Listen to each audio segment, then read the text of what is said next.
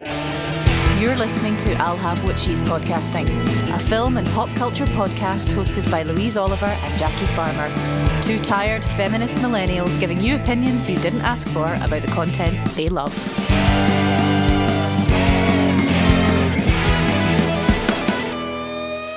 How's your sense of smell? It's back. Good. It's back. I got coffee back, which was very exciting, and then I got the litter tray back, which was, you know, COVID giveth and COVID taketh away. So this is a very, very special episode of the podcast. I'm excited. Very excited today. Mm-hmm. Why are we excited, Louise Oliver? Well, Jackie Farmer, I'm excited because it's not just you and I. As much as I love it when it's just you and I. Sometimes it's good to explore other people. Get different perspectives. Yeah. New opinions. People who know more about what they're talking about. Indeed, or indeed anything. Anything at all. We are very, very excited to welcome to the I'll Have What She's Podcasting family filmmaker, director, writer and all-round good guy, Paul Barry. Hi, Welcome, Paul. Hello. Thank you for the lovely introduction. It's very nice of you. We're thrilled to have you here. Thank you for being here. You're very welcome. It's good to be here. So, because we're very polite, nice ladies who were brought up right, we decided that when we have a guest on the podcast, we will ask them to choose the film. Yeah. So Paul has chosen a film. What have you chosen, Paul? I have chosen Brian De Palma's 1976 film, Carrie. What a belter. Such a good one. I'm very excited about this, actually. I feel like I have so much to say. And I'd like to say up front, I have not made any notes, but not because I haven't studied. I just like Nobody to say said anything. Nobody said Just- anything to her about this. Yes. I'm just getting out in front of it. That's all. I'm just getting out in front of it, okay? So, Paul, why did you choose this movie? Well, because I'd watched it and then you asked me what film would I like to do. And I thought, well, that's a good one. And it was around Halloween. I wasn't sure when we were going to record. Mm-hmm. But it's an interesting film because Brian De Palma can be quite contentious. Okay. You know, with the male gaze and all of that. And, you know, with you guys, it's I've just misgendered you. But with, you know, I mean, with a feminist film podcast, it's an interesting one to kind of unpick as well. And it's just a really, really tremendously, wonderfully made film. It really is. I really enjoyed it. Okay, so Brian De Palma. So I first saw this film when I was a little bit younger than the characters in the film and much younger than the actors in the film. I was about 14 or so, and I might be misremembering this, but I think it was shown on a programme that used to go out on Friday nights on BBC Two called Moviedrome, which had been hosted by Alex Cox, the director, and was later hosted by Mark Cousins, and he would introduce the film and then show the film. It was all these kind of cult movies and stuff, and it at that age kind of really resonated, because I think one of the great things about Carrie, the film, is although it's, and we'll dig into the period, and I don't mean the menstruation period, but the sort Although of, we will get into that. we'll too. definitely have to at least touch upon it. The hair and the fashion and the music and all that's very 70s, but it's quite universal about school, the high school experience. You know, so it did kind of speak to me at a young age. And Brian De Palma he's clearly enthralled to Hitchcock, right? And he's a great formalist. He's a great. We'll dig into it as we start talking about the sequences. But he, unlike say, a lot of your sort of new wave directors at the time who were kind of run and gun type things, everything's planned to perfection. There's nothing in a Brian De Palma film that's there by mistake. Right. He made a film called Snake Eyes that has like a 15-minute, 20-minute uninterrupted camera sequence. Is that a Nicolas Cage film? Yeah. Okay. It's utter bollocks, but the opening sequence is worth seeing. What else has he done? He started making films in the 1960s, the late 1960s. He did Robert De Niro's first couple of films.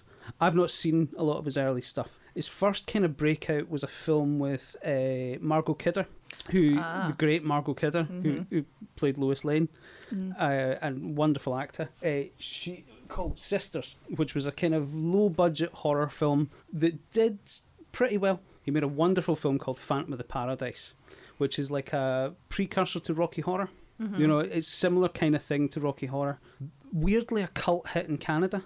Like massive cult hit in Canada, the way that Rocky Horror was in North America. Interesting. And did he not have Betty Buckley read for that originally? That's how he came to sort of audition Betty Buckley. That's how I... Very possibly, because she's quite musical theatre. She's musical theatre, yes. She was the first Grisabella in Cats. Right, okay. And also played Norma Desmond in Sunset Boulevard, but that's for a different podcast. Oh, she'd be good.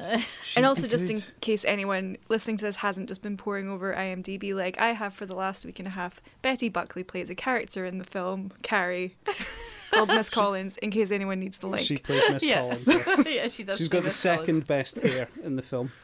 Also, here's a fun fact. Betty Buckley was Carrie's mother in the Broadway presentation of Carrie the Musical. Now, I think on one of the old DVDs, there was a feature on the musical, which obviously I've never seen, because I don't think anyone's seen it. No one's seen it. I think it ran for like 8 shows or something. But at this juncture, I feel like I have to shout out a podcast called I was gonna say. Out for Blood, hosted by the incredible Holly Morgan, who we have interviewed on our sister podcast, Persistent and Nasty. She has a podcast called Out for Blood, which is a serialization of the development and ultimate catastrophe that was Carrie the Musical. So if you are enjoying this podcast, you may also enjoy that one. Anyway, please carry on. that sounds great. You both would Looks love brilliant. it. It's so good. Well, so Phantom of the Paradise, Louise, if you've not seen it, you would love it. Okay. It's a campy horror rock and roll musical. It's very you, and it's great. I really like it. The songs aren't as catchy as Rocky Horror, but it's good. And then he made a film called Obsession, which was very, very inspired by Vertigo, the Hitchcock film, which is okay. And then there was Carrie, and subsequently he made some great films. He made Blowout is an excellent film, also starring John Travolta and Nancy Allen. Dressed to Kill, which is problematic. See, these are the films where we're sort of like you mentioned at the top that he's got a bit of a controversial or contentious reputation for violence and violence against women and stuff like that. But that seems to be post Carrie, because actually rewatching Carrie recently, I was like, it's very not that. He handles it with quite I feel a great deal of care. Some critics have accused him of misogyny, not in his personal life, but through his films you can absolutely see that, and that's a valid. But there's a whole swathe of other critics and feminist critics who completely disagree with that. You know, as a white cisgendered straight guy, I'm not getting into that one. That's fine. It's not really my place to get into. You that can one. say hard pass if you like. Yeah, I'll plead the fifth on that one. But I mean, Dress to Kill is problematic because, without giving away too many spoilers, the killer is a trans woman in the story, which there's a whole trope. You see it in Silence of the Lambs was picketed for it. Psycho, arguably, as well, which another Hitchcock film that De Palma's seen once or twice. But if you can get past that, it's an incredible bit of filmmaking. It's really good, and Michael Caine is fun in it. He's having fun in that movie. I really like Dress to Kill. Later on, he directed some more mainstream non-thriller films. He made Scarface, which flopped but is now regarded as a classic. His big hit was probably The Untouchables, which is a good movie, won some Academy Awards. Carlito's Way was his other gangster picture, which is good. And the other sort of big mainstream film that he made was the first Mission Impossible. Oh, I didn't know that was him. I didn't know that was him either. So kicked off a huge franchise. Yes, he did. He really did. And not the worst one in the franchise, that would be the second one.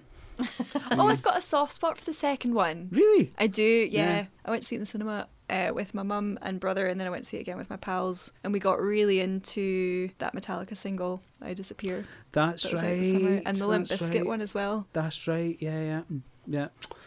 So there you go. So that's Brian De Palma. He has slowed down. I think he's struggling much like a lot of his contemporaries from the 70s, apart from Scorsese. He's struggling to get stuff made. He's made a couple of films in the last decade. I've not seen them. It's really interesting.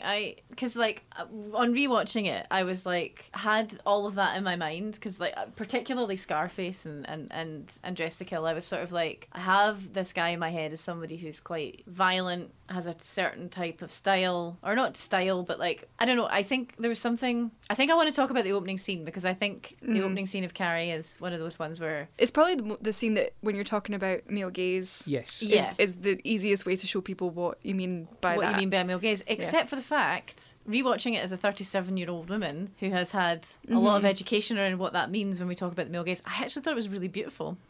It's really beautiful. Like, it's sort of, I don't know. I went through this exact thing. So an actor friend of mine, she'd asked me for a list of horror films to watch over Halloween, and so I'd written up a list of horror films, and one of them was Carrie, and one of the things I said was a little bit male gazy, you know, full disclaimer, a little bit male gazy, particularly in the opening shower scene. And then I watched it, having not seen it for 3 or 4 years, and went, I might have called that wrong.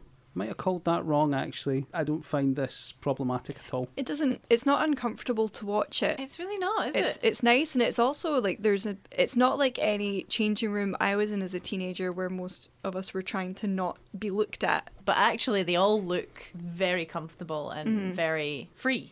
It's not male gaze. They're not posing. Yeah, I think that's quite key, and it's misty, and it feels like there isn't a male gaze in the room. Yeah, they're comfortable. Yeah, and the music goes along with that because it's very dreamy, beautiful and dreamy, and it's like I said earlier on.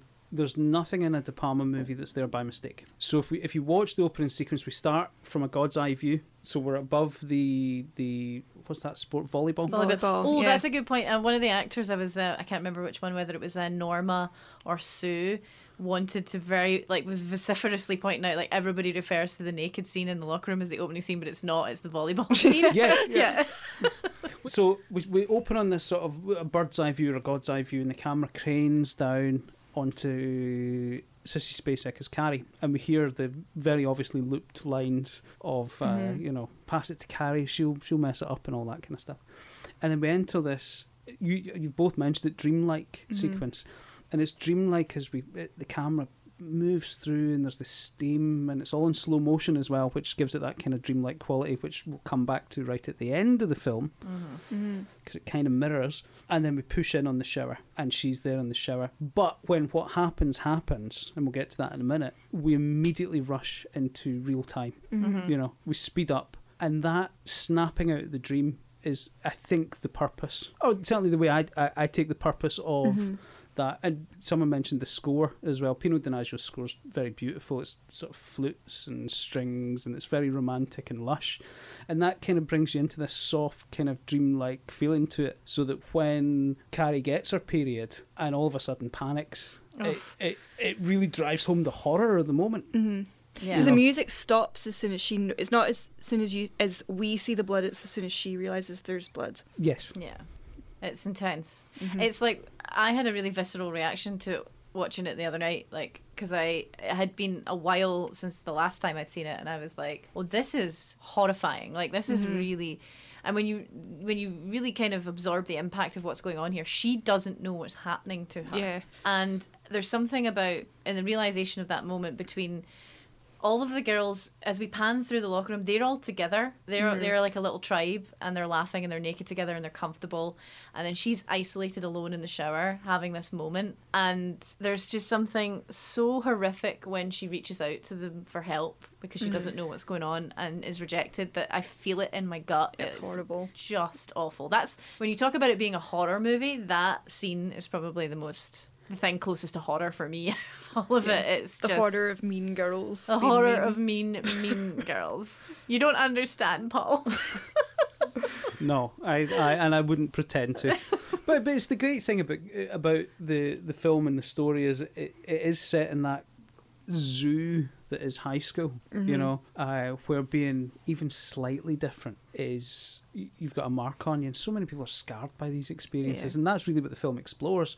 But that scene, I think you're right, is probably the most horrific, because it's mob justice, or it's the braying mob. They all kind of get carried away, and it's really, really horrible. And that's, again, it's punctuated by how gently we've been brought into the film, with that the beautiful kind of camera work and the score and all of that, and then what happens. I think it's brilliant. It really is. And it's although I was just like, I must have really repressed all of my high school experiences, because like part of me was like felt everything that was going on in that scene very viscerally, but at the same time it's like, surely you can't get away with that. You can't behave like that. Like, this is just ridiculous. Like, You had that reaction to the bullies in Hocus Pocus as I well, did though. as well. It's like, you can't just take someone's shoes. you can't just take someone's shoes. You can't just pelt someone with sani pads. You can't just do that.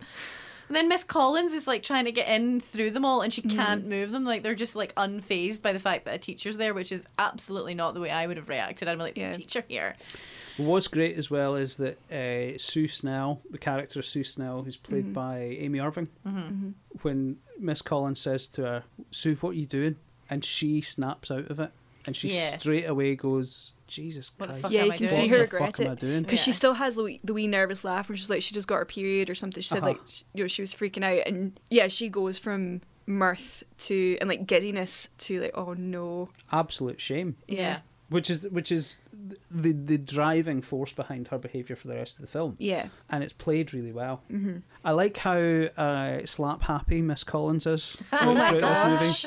Miss Collins is my hero. She is. She's got fabulous hair. She smokes fags in the principal's office. And she's wearing her tiny little shorts in the principal's office and smoking her fag and just being like I love Yeah. I love the look that the principal gives to the bloodstains. the bloodstains on. Yeah, and yeah. it's very it's that kind of like, if you need out of class, you say you've got lady problems, Yeah. kind of thing. Like, who's like, deal with it. Yeah. Do you want to go to the infirmary, Cassie?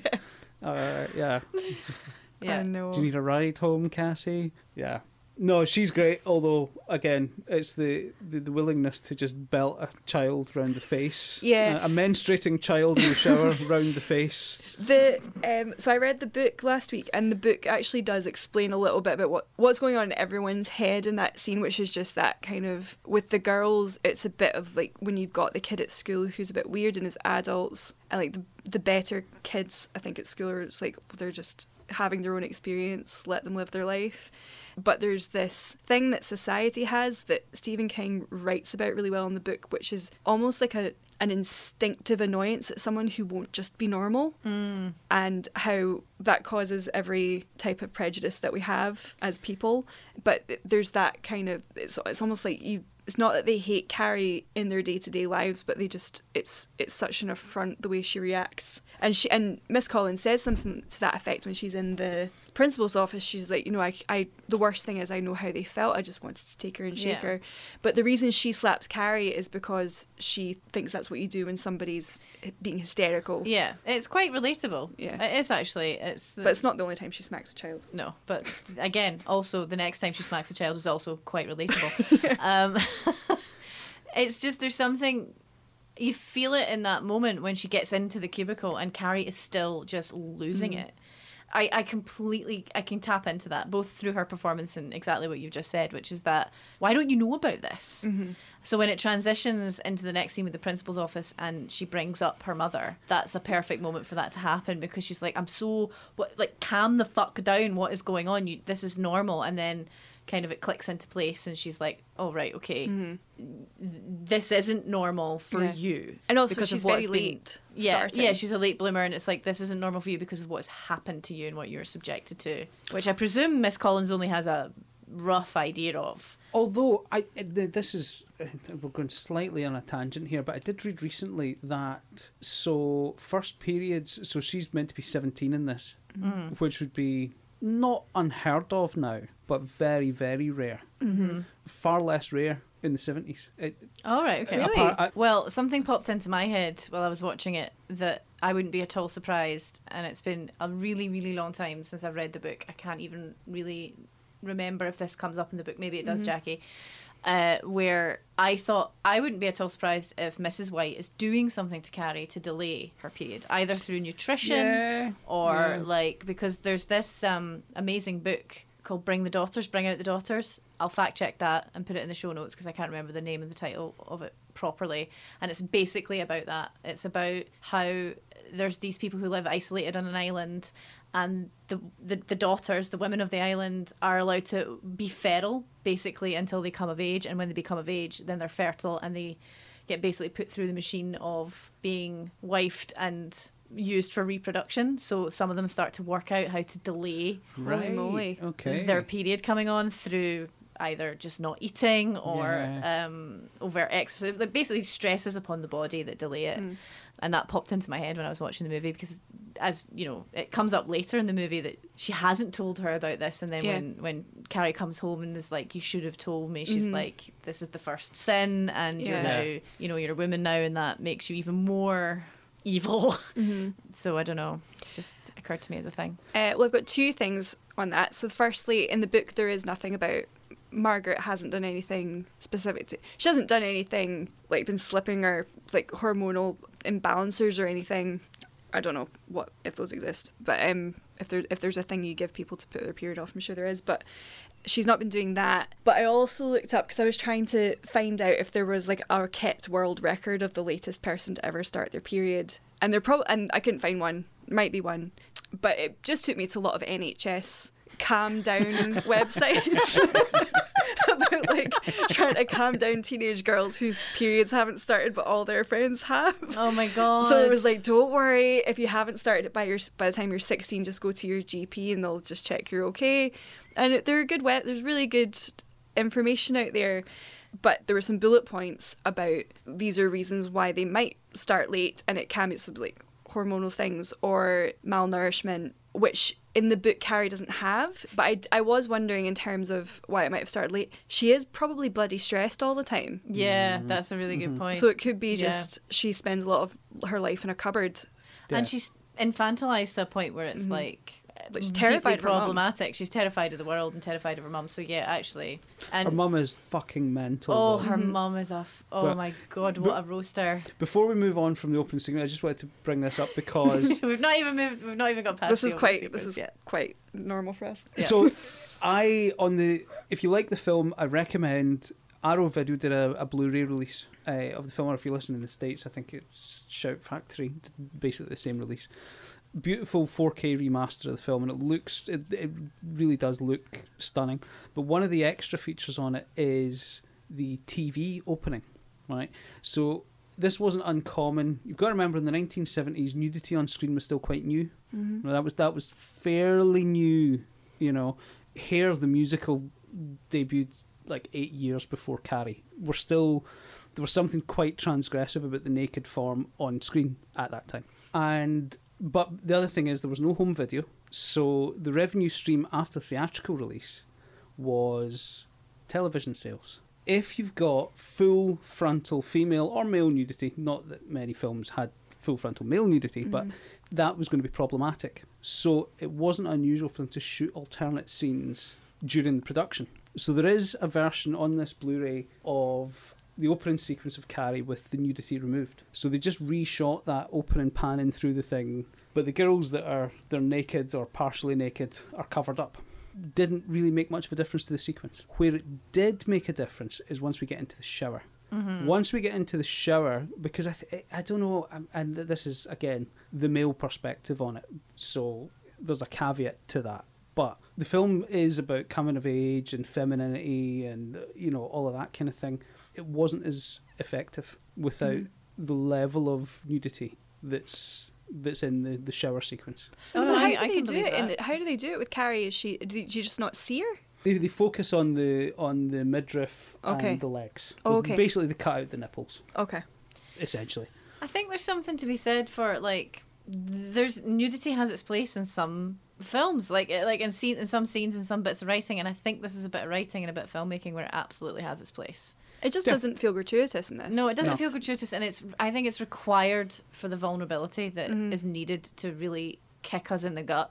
Yeah, it's a lot more innocent than it is sexual. Yeah. At no point does it feel sexualised to me. No, it doesn't feel sexy or sexualised to me either. You've got to remember as well, so De Palma is enthralled to Hitchcock, and he's at his best when he's riffing on Hitchcock. The shower scene before Carrie, that everyone remembers, the shower scene in Psycho.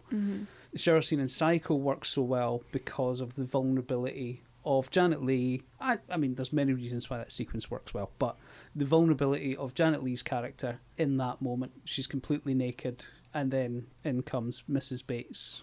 Spoilers, you know. or is it Mrs. Bates? It wouldn't hurt a fly. But so he's possibly touching on that, and it's interesting if you watch Dressed to Kill. Which, if you like Carrie, go and watch Dressed to Kill, with the caveat that it's slightly problematic. It's mirrored at the start of Dressed to Kill. There's a shower sequence very similar to the shower sequence in Carrie, where the main-ish character is in the shower indulging in a sexual fantasy, and it's a wee bit more graphic than Carrie because it's a few years on from Carrie, and they had more of a budget for body doubles, I think. But just it is interesting that when you remove some of the nudity, it is actually less effective. Yeah. There's maybe quite a good litmus test for when nudity is not gratuitous, if you ever needed one. It's just, I think, for me, it just adds to we're building up to what's about to happen, and it just adds to how horrific that then is. Mm-hmm. It's so awful. Sissy Spacek does an incredible job of being deeply traumatized by her period coming on. Like, she's traumatized. Mm-hmm. It's really... As you would be. As you would be. I think we all were. Like, I knew it was coming and I was still traumatized. I actually did start my period quite late. Me too. So I had a bit of a... Me too. Oh, how about you, Paul? I'm still waiting on it. I'm 37 and I'm still waiting on it. At least you're well prepped. Yeah. Yeah, well, I mean, I buy the tampons quite often in my house. Good. Well, we'll make sure that when it happens for you, we will come round to your house and pelt you with them. Oh, thank you. Thank you. Yeah. Plug it up. Initiation. Plug it right up. Yeah, plug it up. How old were you? I was 15. About the same, yeah. 14, That's 15. Interesting. Yeah, and it was. It wasn't that I wasn't expecting it, but it hit me like a Mack truck, which is apparently the direction that Brian De Palma gave Sissy That's right. Spacek. Yes, I remember reading that. It hit me like a Mack truck, and I was very like ill and like I had to like a Victorian waif. Mm-hmm. I had to take to my room for days. I can believe that. I was having dinner at my grandparents' house. Oh, really? Brutal. Yeah. And I went to the loo, and my grandparents, like, they knew what a period was, but they weren't grandparents I would necessarily have spoken to, but I wouldn't ever like my grandpa wouldn't have been like, oh, grandpa, I'm on my period. He's a lovely man, but he doesn't want to know about your period. But I kind of had to wait till they were doing something and just be like, Mom, I'm on my period. Just like, okay. Was she smoking a fag and then smacked you around the dish? Yeah. Like, calm down. Calm the fuck down. Yeah. We'll go out, we'll have a fag, it'll be fine. Yeah. Should we mention just at this stage just how incredibly brilliant Sissy Spacek is throughout this movie? Oh my God, so good. Oh, she's amazing. And was not by any means the first choice for the part. I read that. Yes. You know me, I like to do deep dives on how actors feel about things. And apparently she was like so not the first choice that it was communicated to her by Brian De Palma, like, yeah, you're probably not going to get this. Like that's that right, level of like. So she'd been in Badlands, the Terrence Malick film with Martin Sheen, which is a great film, well worth seeking out. One of the sort of key texts of the 70s Hollywood new wave, and that had been a bit of a hit. It was a very well regarded film. She's brilliant in it. And then hadn't really done much. She'd gone back to doing sort of TV ads and various other things. She was working with her husband, I think it's Jack Fisk. He's a production designer, is he? Production designer. He's worked extensively with Terrence Malick and David Lynch. So David Lynch from 72 to 77 was shooting Eraserhead. You made me watch that. Sorry. But yeah, that took 5 years. And she worked with Jack Fisk and worked with her husband helping out doing this stuff. She worked in the art department on Phantom of the Paradise. Oh, okay. So it wasn't like she had this hit with Badlands. This is not unusual for actors. Mm-hmm. They have a hit and then nothing else comes for a while. Uh-huh. Yeah. Sorry. Not that I've even had a hit, but still. Anyway, moving on. But it's not unusual. But she really lobbied for the part and apparently kind of turned up at the audition angry and in a dress that was 2 sizes too small that her mother had made for her when she was 12. Mm-hmm.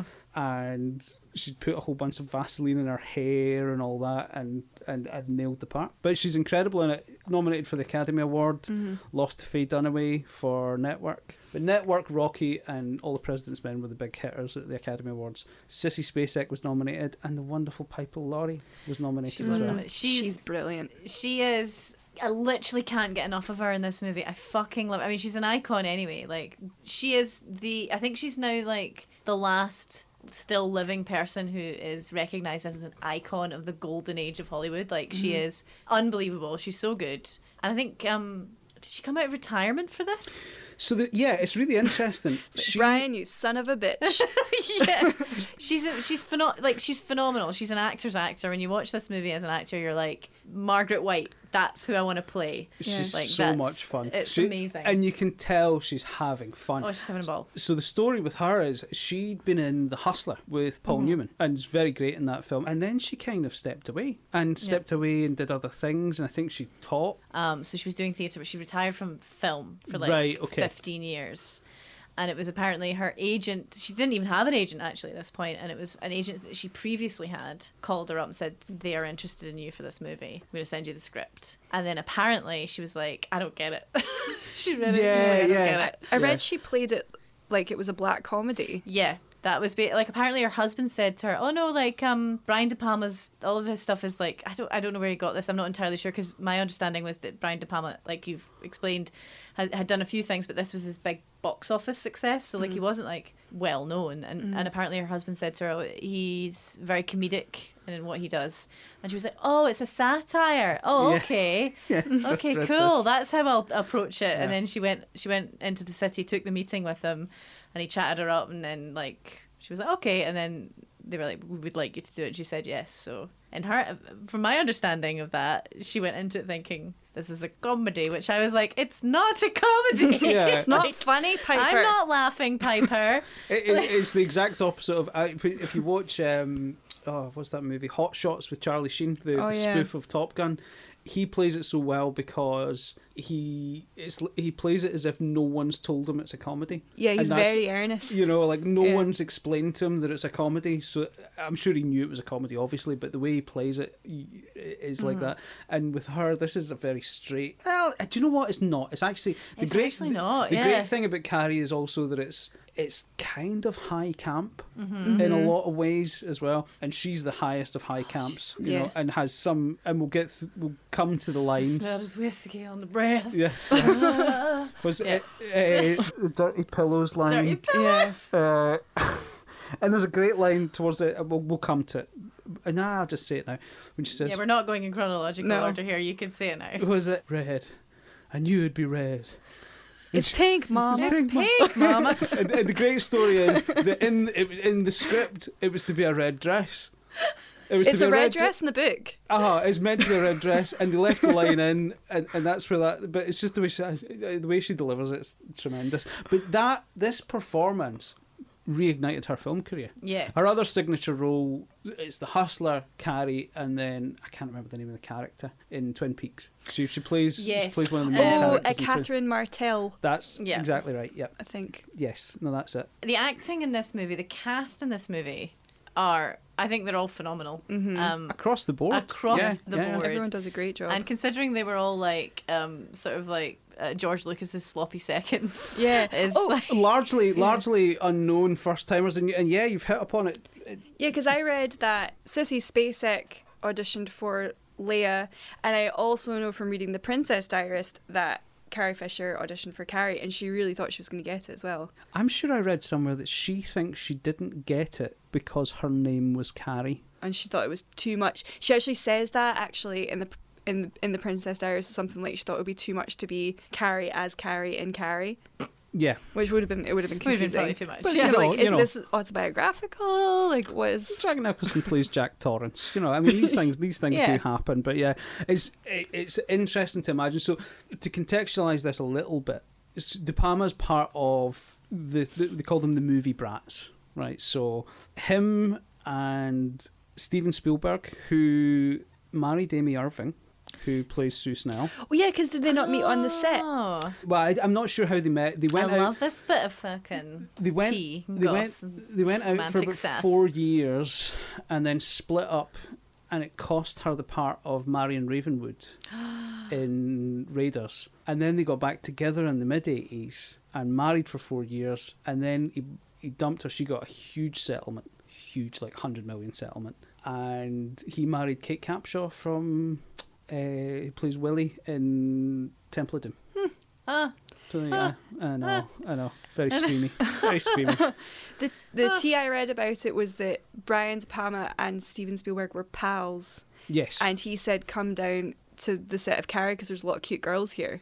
that sounds And he met like... Amy Irving. Ew. So if you want to know about how terrible... Stephen. If you want to know about how terrible men who were making films in the 70s were, you should read a book called Easy Riders, Raging Bulls by Peter Biskind, which is a great read. It was really popular in the sort of late 90s, early 2000s. Yeah. It's all about the 70s new wave. Lots of students in the QMU pretending that they'd read that book. It's a really good read. It really is. And the overarching narrative of it seems to be filmmakers, these male filmmakers supported by loving partners who they dropped the second they got a sniff of success.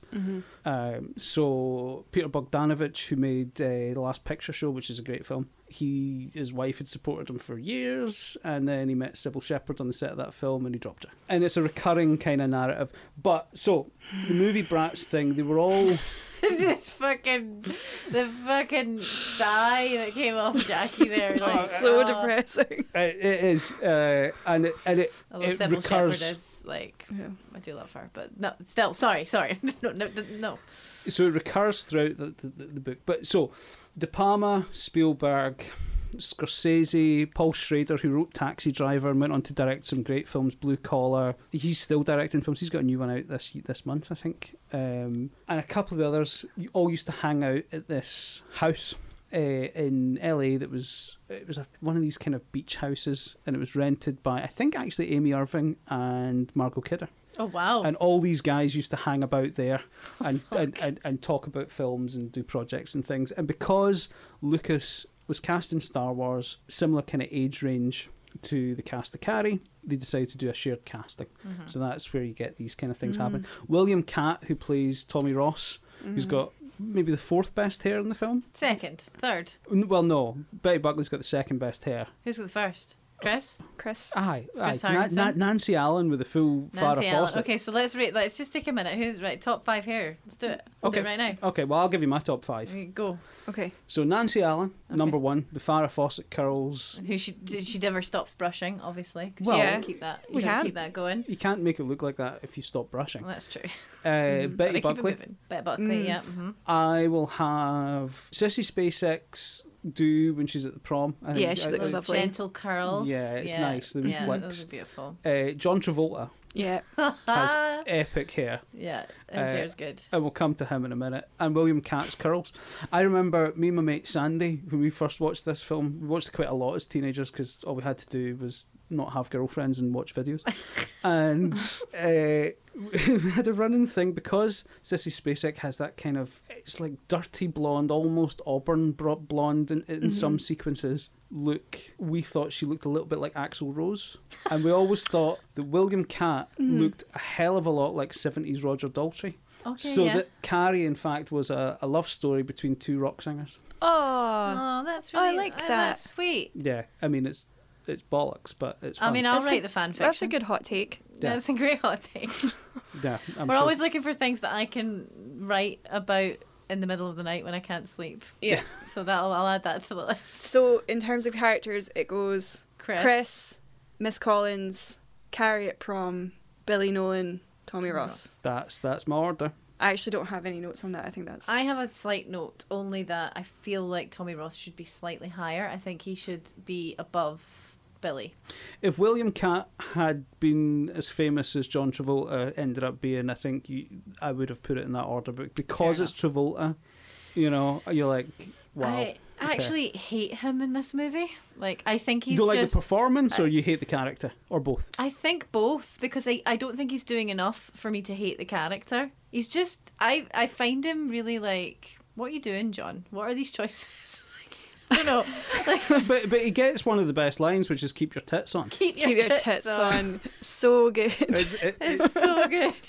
And it's the way he delivers when they're doing when they're slaughtering the pigs. They get her done, man, get her done. It's always kind of resonated. I can't cope with the way he drinks a beer. He gets it all over his face. It's like he's never drank a beer before. It's like he's never done it before. Like it's like an alien who's watched someone drink a beer once on television, then 10 years later tries to imitate it. Yeah, okay, fair enough. It's just like I'm not a fan of the character or the performance. I'm happy he's there. Like, it amuses me, but like... So, interestingly, it's his first film performance. That does not remotely surprise me. But if you watch the trailer, they make a big deal about they're going through the cast and introducing John Travolta. Like, I'm not in any way slighting John Travolta, because like his portfolio speaks for itself, but like there's Well, he is just a fucking nutter though, and a Scientologist. I so. worry about John Travolta. I think they've got something on him. They've not got something on everyone. Is that not how it works? Everyone. I think that is how it works. Yeah. Shh. Yeah, cancelled. Oh God, they're gonna come for us. Oh my God. True story, right? My brother was once ejected from the Church of Scientology because him and his pals were, I think they were in Edinburgh, and they were asked if they'd take one of their, I can't remember what the tests are called, but the personality test, yeah. And they went, all right, for a laugh. But they went in with a bag of cans. A bag of cans. And so he was actually ejected from the Church of Scientology for tearing right in amongst a bag of cans. So, John Travolta, if you are listening, if you want out, bag of cans. Bag of cans. Yeah. The casting thing's really interesting. William Catt's Tommy Ross. He talks about remembering auditioning or doing a reading of Star Wars with Kurt Russell as Han Solo. Oof. So would he have been Luke? Yeah. He was very close to being Luke. And like, actually... very close I to can being see Luke. Kurt Russell as Han Solo. I mean, obviously they did the right thing, but... Yeah. They made the right choice in the end, but like apparently William Catt like was very close. Like he auditioned several times, and he was nearly Luke Skywalker. Let's try to get beyond the first 10 minutes of this film. Okay. Right. So we follow up the opening sequence of the film with the scene. We'll brush past the scene in the principal's office. It is interesting, I think, that the male characters in the film are either inept idiots or props. Yeah. Which is interesting. So Tommy Ross and Billy Nolan, the Travolta part, both are just manipulated by the women in their life. Yeah, they're doing what they've been asked to do. Interestingly, they have no agency. That's true. That's very true. That's interesting, isn't it? Which is interesting. That's really interesting. I would like to point out at this juncture, I know it's such a small thing, but it really boils my blood. And it's quite integral to the scene in the classroom where Tommy's poem is getting read out. Carrie says it's beautiful, and the teacher makes fucking fun of her. The male teacher makes fun of her, and it makes me so mad, because it's just like, you're a pathetic little man who knows what the high school hierarchical dynamic is here, and you're playing. You're kicking the lowest. You're kicking the weakest one because you want to, whether you like it or not. You're meant to be an authority figure, but you know actually that you're not. Yeah. And that's what you're doing here. You're playing to that power dynamic, and it makes me so mad. Which then makes me love Tommy because he hates it as well. Yeah, and he says you suck. Yeah. This is where we start to see more of the telekinesis. Yes, which is so easy to forget. Actually. We've not. Yeah. When she knocks the wee boy off the bike. Creepy Carrie. So that's about 9-10 minutes into the film. We don't see much more telekinesis other than the mirror until maybe about 25-30 minutes into the film. It's baked right in at the start. She knocks out. It's interesting that when she's having the freak out in the shower, she pops the light bulb. Now, Jackie, you've read the novel. Yes. So the novel, I believe, opens with a sort of an earlier kind of Rain of Stones.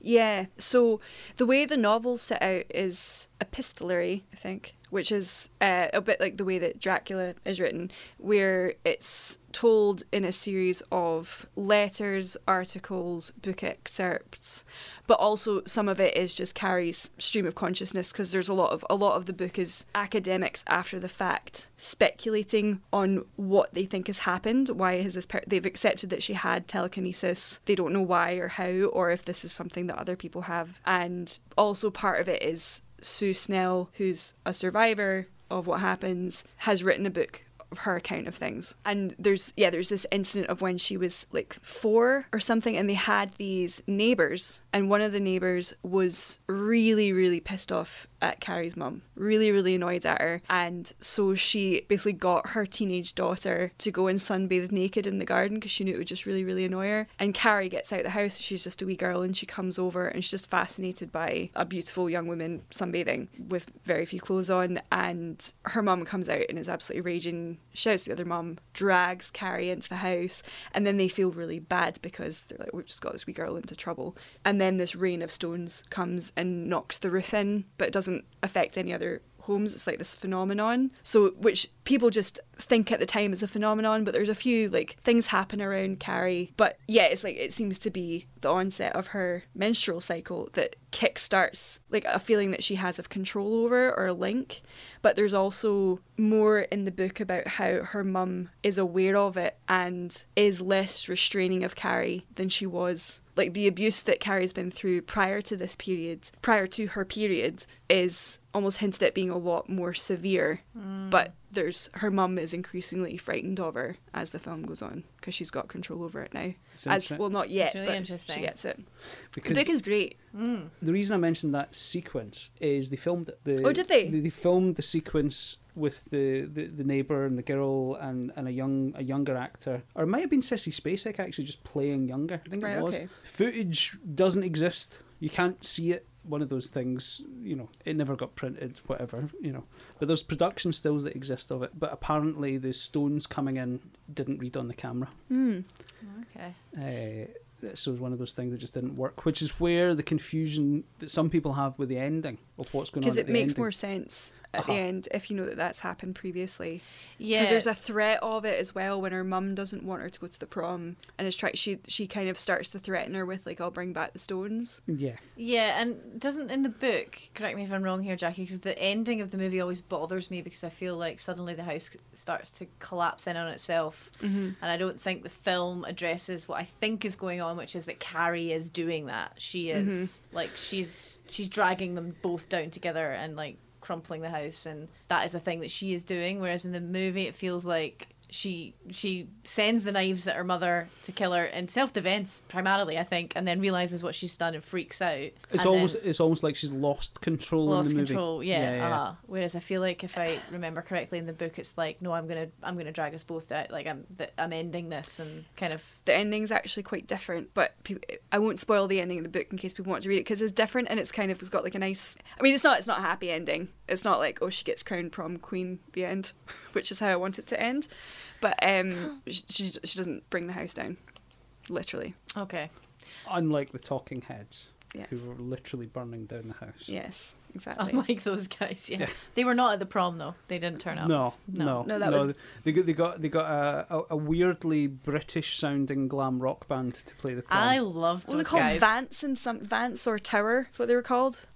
Nice, Jackie. Well done. Blowing Thank up you. the John with a cherry bomb. Blowing up the John with the cherry bomb. Yeah. It sounds like The Sweet or someone like that. It Yeah. sounds really Yeah. British. As I look back upon my younger days, I really was a maniac. Blowing up a John with the cherry bomb, gave the janitor a cardiac. So we get to our introduction to the wonderful Piper Laurie as Margaret White, who arrives at Priscilla Pointer's house. She does. What a Oh, fucking yeah. pain in the tits. Yeah. Honestly. Oh God. She's How- such a pain in the tits. My favourite thing about that scene is the fact that Priscilla Pointer, as Mrs. Snell, is getting pished in the day. Yeah. She's having like a really good gin and tonic or something A like big, that, a isn't big she? one Yeah. full of ice. Do you know It's what I mean? like we live in godless times. Yeah, I'll drink to that. She's an icon. And also, actually, the actress that plays Sue Snell's mum, I think. Yep, Is that's that right, right? that's yeah. right. I could not take my eyes off of that gin and tonic. It was Yeah. just like, you're happy today, aren't you? You're watching your stories. Sue's up studying or at school or something. She's not there. You are having a nice day. She's not just at school; she's pelting Carrie White with sanitary With pads. sandy pads. Yeah. Yeah. But yes, Not a proud moment. No. And it- Yeah.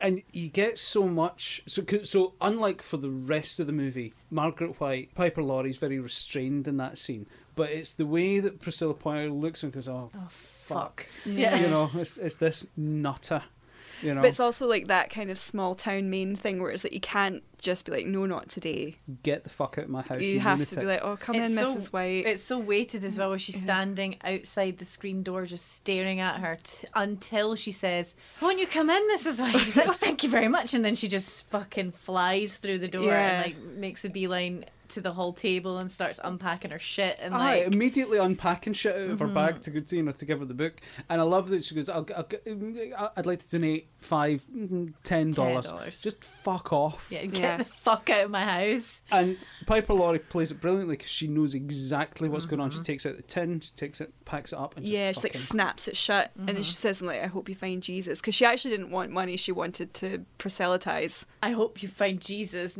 People can't see me right now, but she does this thing where she lifts her hand up in the air, like. I can see it, and it's very convincing. Yes, it's very convincing. I think you can hear the hand raise in your voice. Yeah. It's That's how good of an actress you are. Thank you. So many choices. She's amazing, and I hate her. And then from there we get into the house, That the fucking White house. Yeah. Now there's a term that's too wanky to go into, but I'm going to use it anyway. The mise en scène, right? Everything we see on screen is what we Did would call... you like study film? yeah, well, a little bit. Little bit? It basically everything you see on screen is the mise en scène. Right. And I don't think people watching films, and I certainly don't think new filmmakers realise this as well, that if it's going to be on the screen, it has to be there for a reason. Brian De Palma is a man who very much understands this. And the production design in that house and every little prop and the costume on the characters and just the way the house looks, because you go from white picket fence, it looks like the opening of Blue Velvet, right? It has that kind of very kind of wholesome Americana vibe. There's paintings, Hopper paintings of houses that look like Carrie. Yeah. And then you get into this house, it's almost like you're in a Hammer horror movie. It's oppressive. It's deeply, deeply oppressive. It makes me feel like I can't breathe. All the scenes in the house make me feel like I can't catch my breath. And the performances in that scene are tremendous. When she's hitting her with the book and... Oh, it's so it's such a violent thing when she's like trying to make her read it and she won't. She hits her in the face with it. It's so like throwaway violent. And then the dragging of her Yeah. into the cupboard Yeah. by the hair. Oh, it's horrible. And when we get into the prayer cupboard, there's that really gaudy... So I was raised Catholic, right? So I know gaudy iconography, right? They'd sell this shit out the back of the church. But there's the model of Saint Sebastian. Saint Sebastian, that's who it is. I was trying to think that. Yeah, thank you. So the year before Carrie came out, Derek Jarman, the brilliant British filmmaker, had made a film called Sebastian, which is about Saint Sebastian. Very controversial film. At the time it was released, it was mostly played in what we would now think of as porno cinemas. It was a lot of willy and bum, right? And it was broadcast in the 80s on Channel 4 when they first started, and Mary Whitehouse lost her shit. Because, like I say, lots of willies, lots of bums. It's a very homoerotic film. It's a sort of iconic film of gay cinema. Saint Sebastian is killed with arrows, basically. Is the condensed story of Saint Sebastian. A lot of people think it's Jesus in the cupboard. Yeah, I know, and I think that I was having this conversation with Chris, our producer and editor, the other night when we were watching the movie, and he was like, "That's not Jesus. What saint is that?" And I was like, "I can't fucking remember," which is why I'm like Saint Sebastian. That's I who have it a supplementary fact. Time for another of Jackie's Facts. is. Jackie's facts. Jackie gets her jingle. So he was shot with arrows. He was tied to a tree and shot with arrows, but he did not die. He was saved and nursed back to health by Saint Irene, but then he took himself to Rome to tell the Emperor Diocletian, to warn him about his sins, which the Emperor Diocletian didn't like and had him clubbed to death at that point. See, I should know that because I have actually seen Sebastian, because we ran it. I used to run a film society at university, and we'd do a poll, and for LGBT month we put up a poll, and I still think it was sabotaged, to be honest. I'm not convinced that many people actually wanted to see Sebastian. We had films like Carol on there and My Beautiful Laundrette, and some far more mainstream fare. I'm not sure what happened with the voting. Somebody fiddled the ballot, which will come up again later. Oh, But for a film that is wall-to-wall beautiful naked men, it's quite boring. right.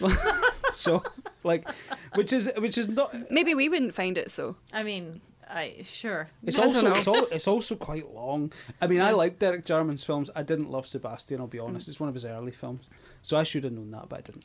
Well, do you know what? Jackie gets her existing jingle, Jackie's Facts, and also the new jingle that we've just assigned Chris, which is Studying is Cool. Studying is cool.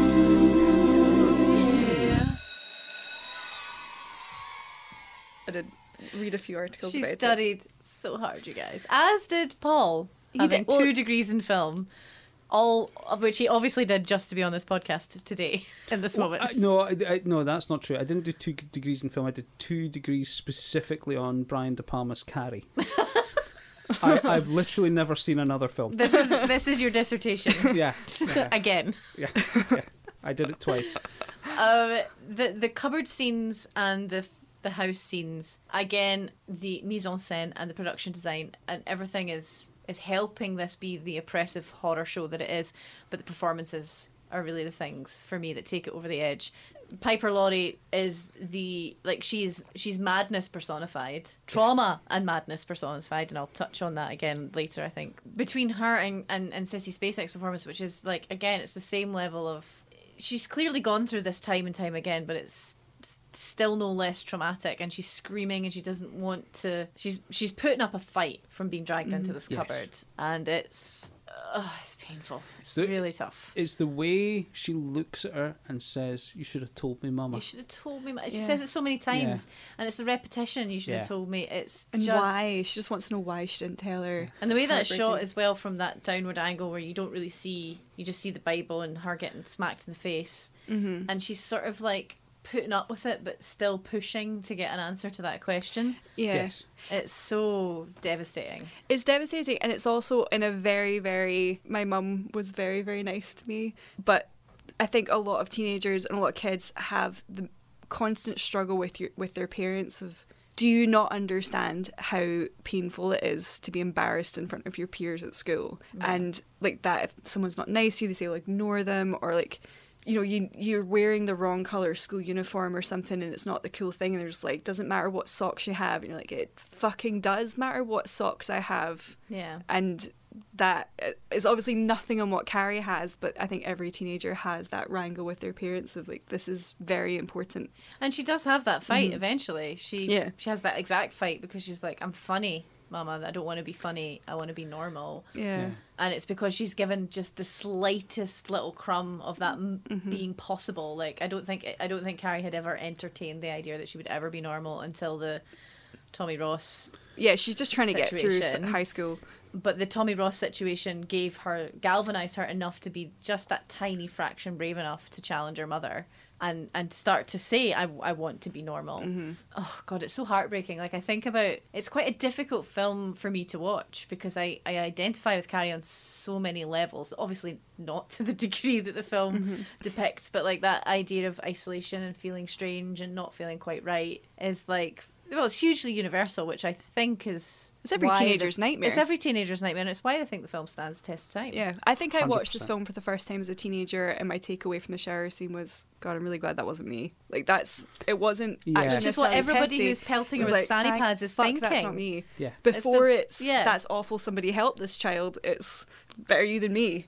Yeah. And the best horror is, it's not about the monsters, it's not about the telekinesis, it's not about the serial killers, it's about how people react when they're afraid Yeah. and they're vulnerable and they turn to violence and mob justice and all of that kind of stuff. And that's what's so brilliant about the whole film is all about that fucking cesspit that is high school. You know, where because everyone wants to not be the Carrie White, they turn on, and this is the thing. I mean, I think everyone can sympathise or empathise and understand Carrie White. I think they can all probably, if we're being honest, look back at a time when we were at school and we'd be one of the girls with a sanny pad. Oh, Yeah. 100%. You know what I mean? I think it best we come Tribalism out of it a is- Sue. is intoxicating. Tribalism is the most intoxicating thing. It's the thing that, because to engage in the tribe is to be protected. Yes, absolutely. And if you're not strong enough to find some way of, which Sue Snell does. Sue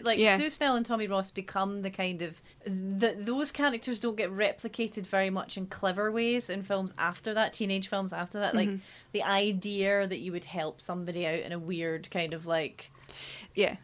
like slightly nefarious plot becomes replicated in teen films later, but it's not as clever or indeed as well intentioned as Tommy Ross and Sue Snell. And that is a good thing But- that Stephen King's good at. He's actually really good at writing teenagers, and he's good at making you understand why somebody is doing something. He's very good at planting motive.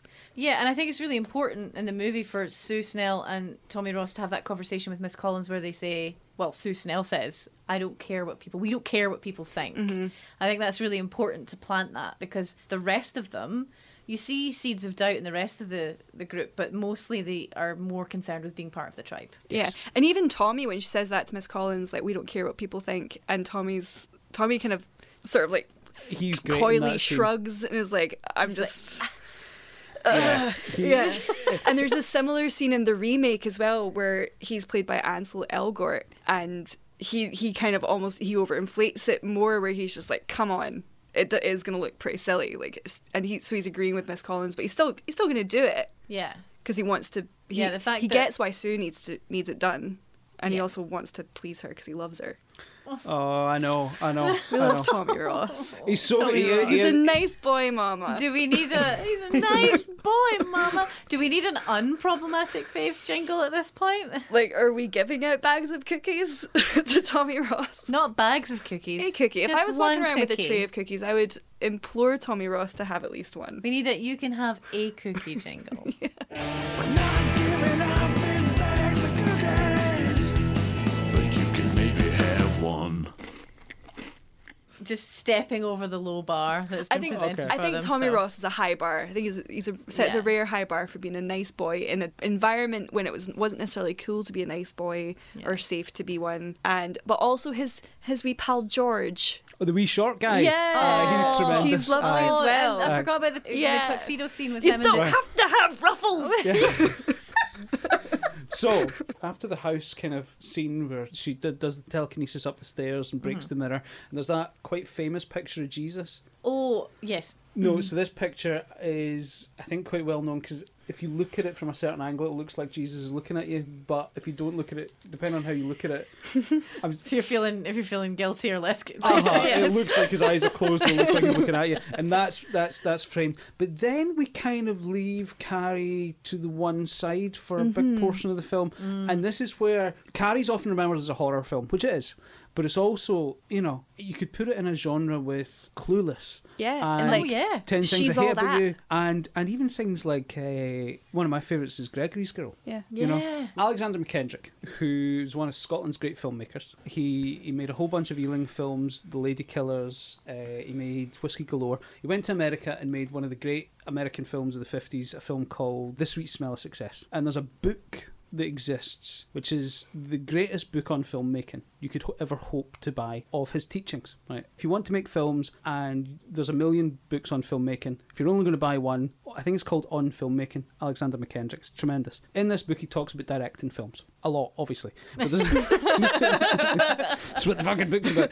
But there's It's a recipe book. there's a specific passage in the book where he talks about the director's job, and your job is directing audience's attention, which is more important than what you say to the camera person. It's more important than the instructions you give to the actors. Your overall thing is directing the audience's attention. So you're talking there about, does he fall in love with her or not? Right. What happens when he gets her up to dance? What do we see? Well, what we see... on you go, sorry. Well, it's very trippy, actually. That scene becomes very trippy because it's very spinny. It's very spinny. So De Palma likes his bells and whistles. He really likes to push it with techniques and things. There's a scene in Hitchcock's Vertigo that does something similar but far less disorientating, where James Stewart and Kim Novak kiss and the camera does a 360 round them. So in Carrie, when he's dancing, and this is the first moment, you've got that beautiful music. It's a pop song that the composer Pino Donaggio wrote for the film. I don't know who did the lyrics. And it was sung by Amy Irving's sister. She does the vocals It's a on full it. family affair for Amy Irving. Yeah, absolutely. So the camera does a 360 round them, speeding up, whilst they're pivoting in the other direction. Right. I think actually on a rotating I was thing. wondering about that because Yeah. And William Catt talks about it. He said it took us a long time to shoot because they were having to time their lines for when the camera was on their mouths. Oh my god. Oh my gosh, So- what a pain. I would imagine, and this is not the most complex thing in the film to shoot. No.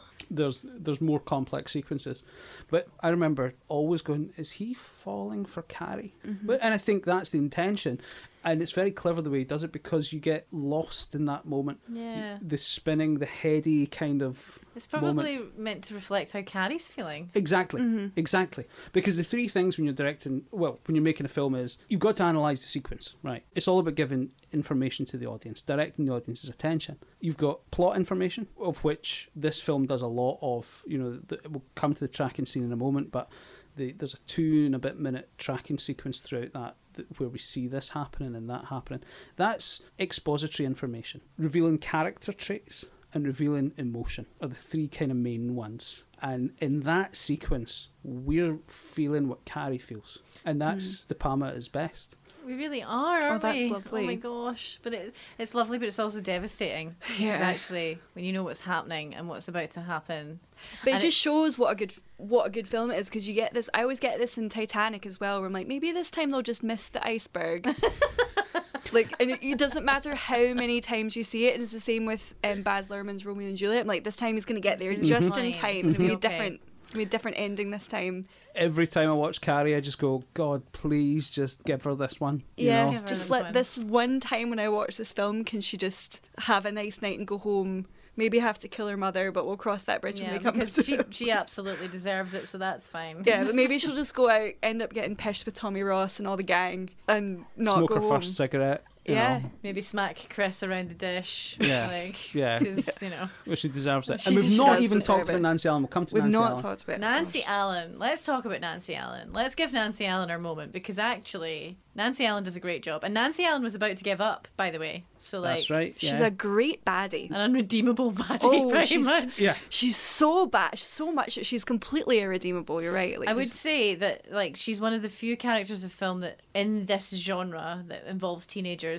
there's become, well, I don't know, I can't think of any off the top of my head that are this unredeemable, but she is, like, she's there's the girl in She's All That used to go out with Freddie Prinze Jr. that dumped him for the guy who was in the real world. She's vague memory of she her, doesn't have yeah. any redeemable qualities. There are very few though. Yeah, there are very few. I have nothing on She's All That. It's not one I've seen. I've seen quite a lot of these They films. didn't It's She's just All cover that That it's- was the in one the that, conservatoire. You didn't cover that at your high-end Prestigious. film school prestigious I can't degree. believe they left that out. The Oh, syllabus. listen, I'm surprised I've not seen it because I'm of that generation. I must have seen Cruel Intentions 43 fucking I mean, times. Oh, that's great. we should cover that in a podcast at some point. Well, She's All That is the one that coined the, like, we don't care about her, she's ugly, she's awful, but oh, she's taken off her glasses and taken down her hair. Well, and Well, it's that's- just really unlike hot. what happens with Carrie. That's like, pretty much what happens That's here. pretty much with and is this film the film that started the high school film trope of fake dates? Possibly, yeah. Because you got She's All That, 10 Things I Hate About You, Never Been Kissed to an extent, because that's what happens to Josie at the start of that, is that she gets asked out as a joke. This is very, you've And made, she- yeah, this is a very good point. Cruel Intentions, which we've also just mentioned, but you know, he goes after Reese Witherspoon. It's as sort part of of a bet. Shakespearean, isn't it? Like, a Yeah, lot and, of these well, are I guess, like Cruel Intentions and 10 Things I Hate About You are based on a classic novel and bait and Taming of the switch, Shrew.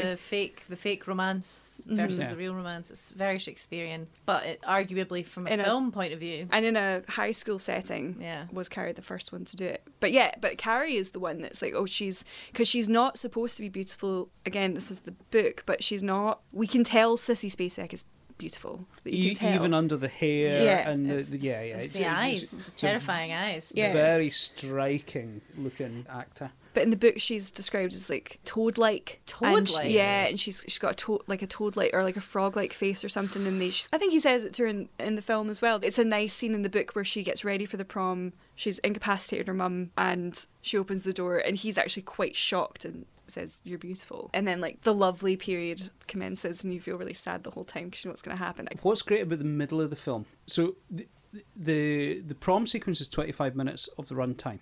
And it's an hour and 30, so that's not Hour 35, I think. yeah. Yeah, something like that. So it's a big chunk of the a film. big chunk of film. Which is correct. It's absolutely correct that De Palma gives that much of the film to that. But what's fun about the middle part of the film is you do get some of the more fun high school things as well. You get to see the interaction. The cast across the board are great. Oh, they're great. Betty Buckley is the teacher. Her interactions with Chris. Nancy Allen, I think, is a tremendously underrated actor. I'm a big fan of Nancy Allen's. She'd done a film called The Last Detail, which is a Hal Ashby film. A brilliant film, Jack Nicholson movie. Very small part before that, but this is really her coming out on screen. And it's it's a signature role, and she's the original... What's the character in Mean Girls? The Regina George. Aye, she's like The original Regina yeah, George. she's a prototypical Regina George. Yeah. And she plays it so wonderfully as an irredeemable bitch.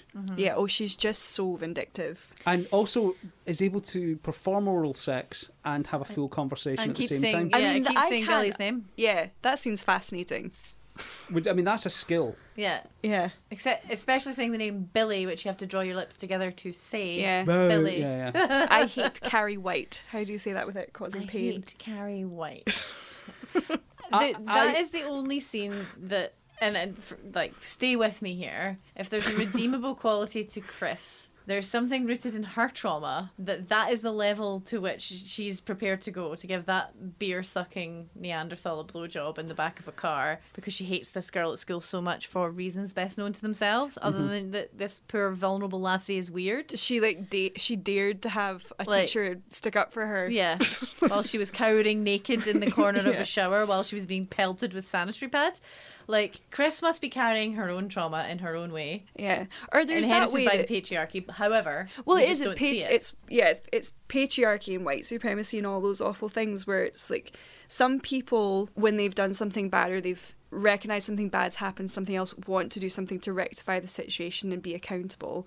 But then there are other people who don't want to be accountable, and the only way to not have to be accountable is to prove to everybody that the wronged party deserved to be abused in the first Yeah. place. And that is a real thing that still And goes on. in a longer version of this movie, Chris absolutely would have done that because she escapes the gym when Carrie locks everyone in and kills everybody and sets fire to the gym. There's a longer version of this movie where there's maybe a scene where she is justifying, I'm going to find her and I'm going to run her over with my car Yeah. because she's an evil witch and I was right this whole time. yeah. Yeah. Yeah. But we don't get that scene. I have to say, I love the interaction between Travolta and Nancy Allen. And it's interesting because in 81, De Palma cast them both again. So De Palma married Nancy Allen. Right. Did he? Yes. And then... More tea. Love it. And still speaks highly of him. They've been divorced for a long time, but still speaks very highly of him. That's nice. I think the divorce was fairly amicable. My assumption is, anyway. But cast them both as the leads in Blowout, which I don't necessarily agree with this. I love Blowout, but a lot of people call it his masterpiece. It's extremely good bit of filmmaking. But their interactions in this film are just... despite the domestic violence that's just like... it's a film full of people slapping each other.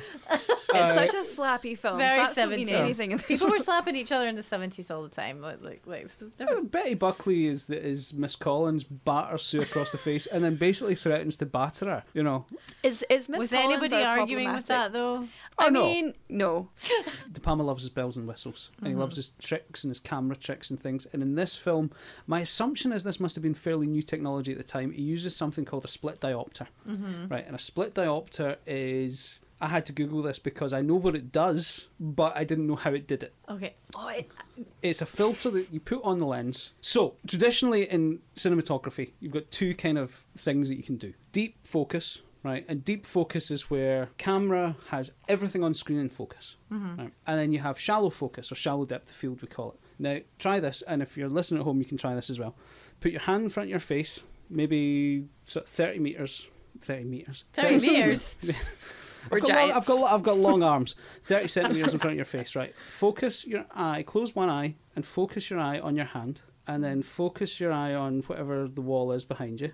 And you'll notice that your hand has gone out of focus. Oh yeah. Oh yeah. And then you focus back on your hand and you'll see the focus shift. So Love shallow depth of field basically imitates how the human eye works, right? So like a 50mm lens kind of is what the human eye looks like. Split diopter allows him, it's a filter that goes in the lens, and one is convex and one concave. I don't know the technical stuff, but basically allows someone in the far background to be in focus and someone in the foreground to be in focus, but everything else not to be in focus. So it's a way of bringing two people together on the screen. And he does it a few times in the film, most notably in the scene we were talking about earlier, the poem scene. Poem scene. I was going to ask you if that's where he does it because it's 'cause there's- very, very remarkable. Well, like I felt it. Because it puts them quite intimately together, It does. despite the distance between them physically. It's interesting. He does it in the scene. See when Miss Collins has them running on the spot, and she's right up in her face on the right hand side of the frame. On the left hand side of the frame, you've got the girls in the background, and we can see Chris coming towards her. It's so clever. That's very clever. Studying is cool. Yeah. I think it's worth mentioning the score of the film. So Pino Donaggio is the composer. De Palma wanted Bernard Herrmann, who, if there was a Mount Rushmore of film composers, he would it's a no-brainer that he would be one of them. The problem was, Bernard Herrmann, end of 75, handed over the score for another great 1976 film, Taxi Driver, the Martin Scorsese film, and then on Christmas Eve died. Oh. So he couldn't do the film. No. So he went Fair. to Pino Donaggio, and Pino Donaggio had been a pop star in the 60s. So he's a classically trained musician. He'd been a pop star in the 60s, singer-songwriter. He wrote Non C'è Non Vivo, which we all know as You Don't Have to Say You Love Me. It was very popular. Oh, Dusty tune. Springfield's version. Elvis Presley recorded it. Big hit.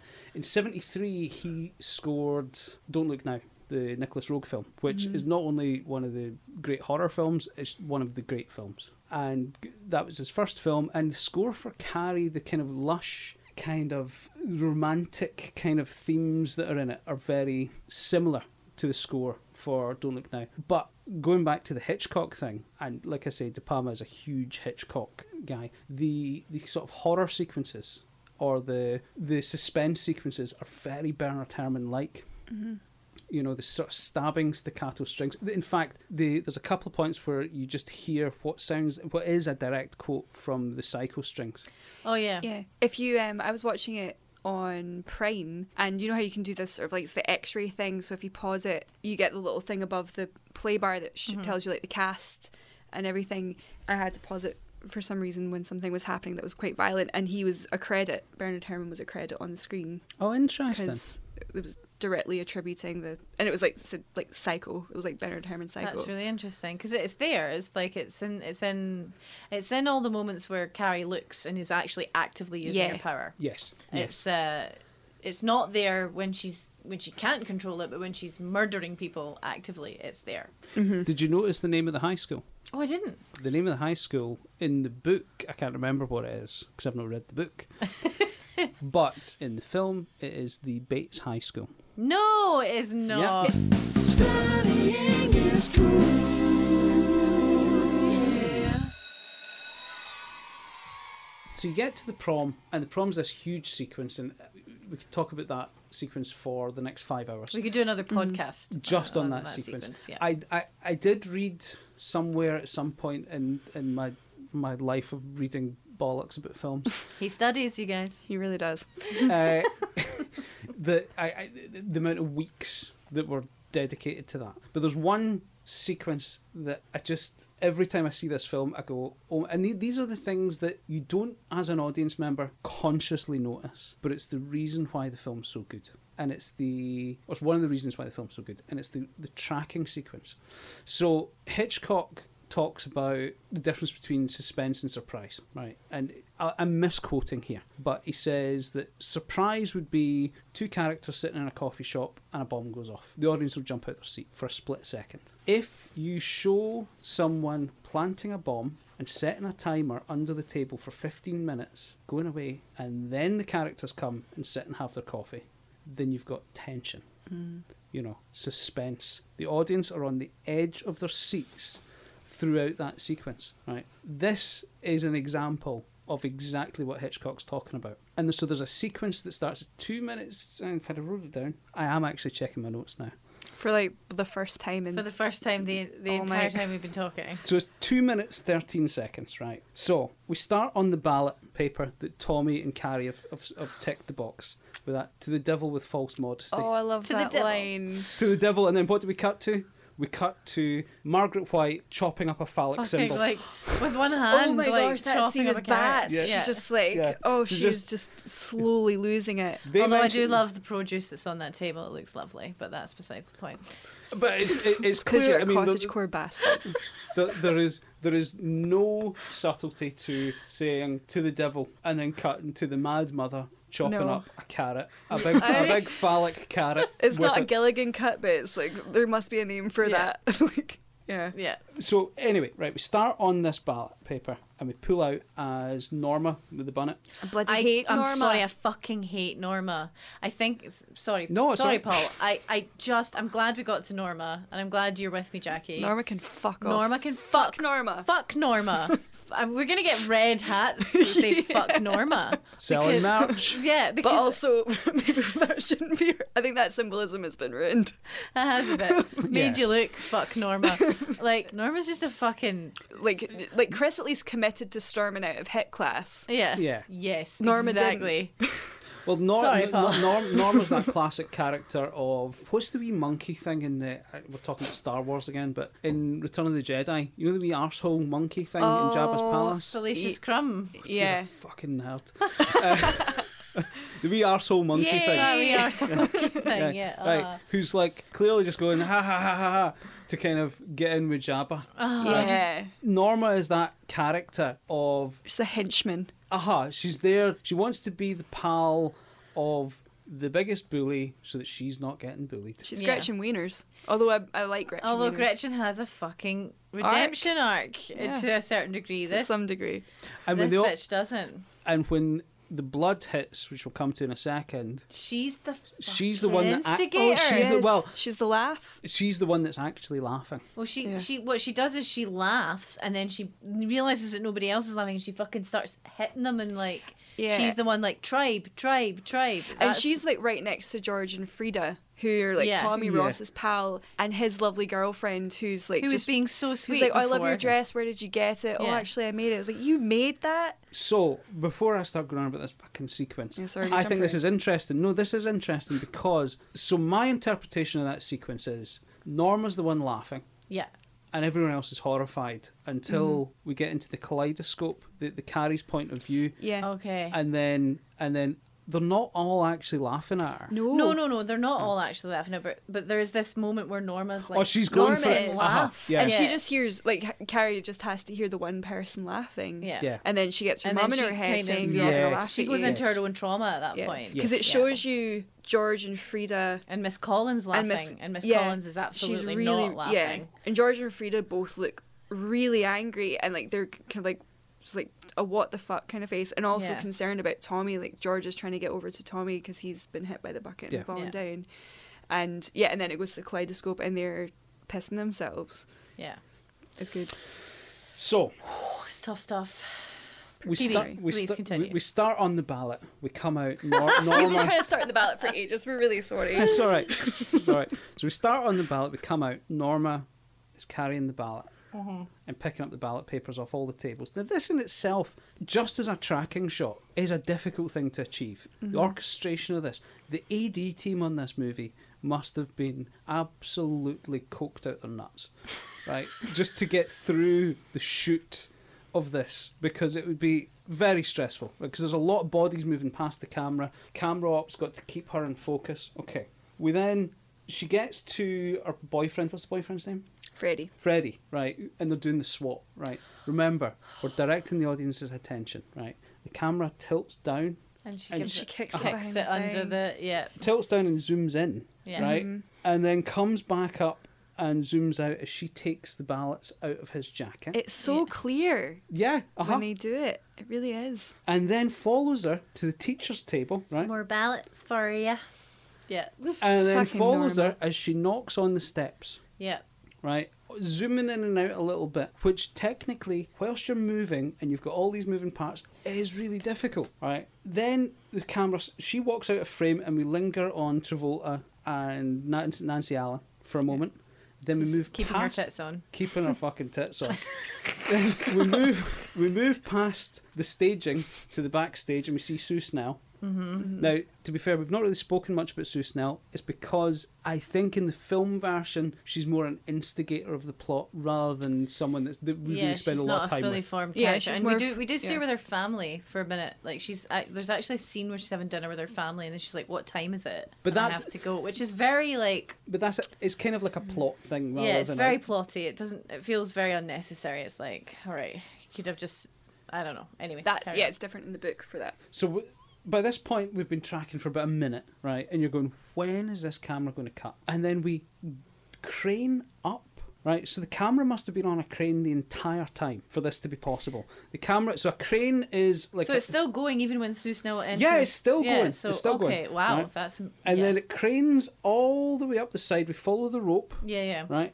And we go above the staging. It then dollies whilst in a crane to show the bucket and the fella that announces the winners.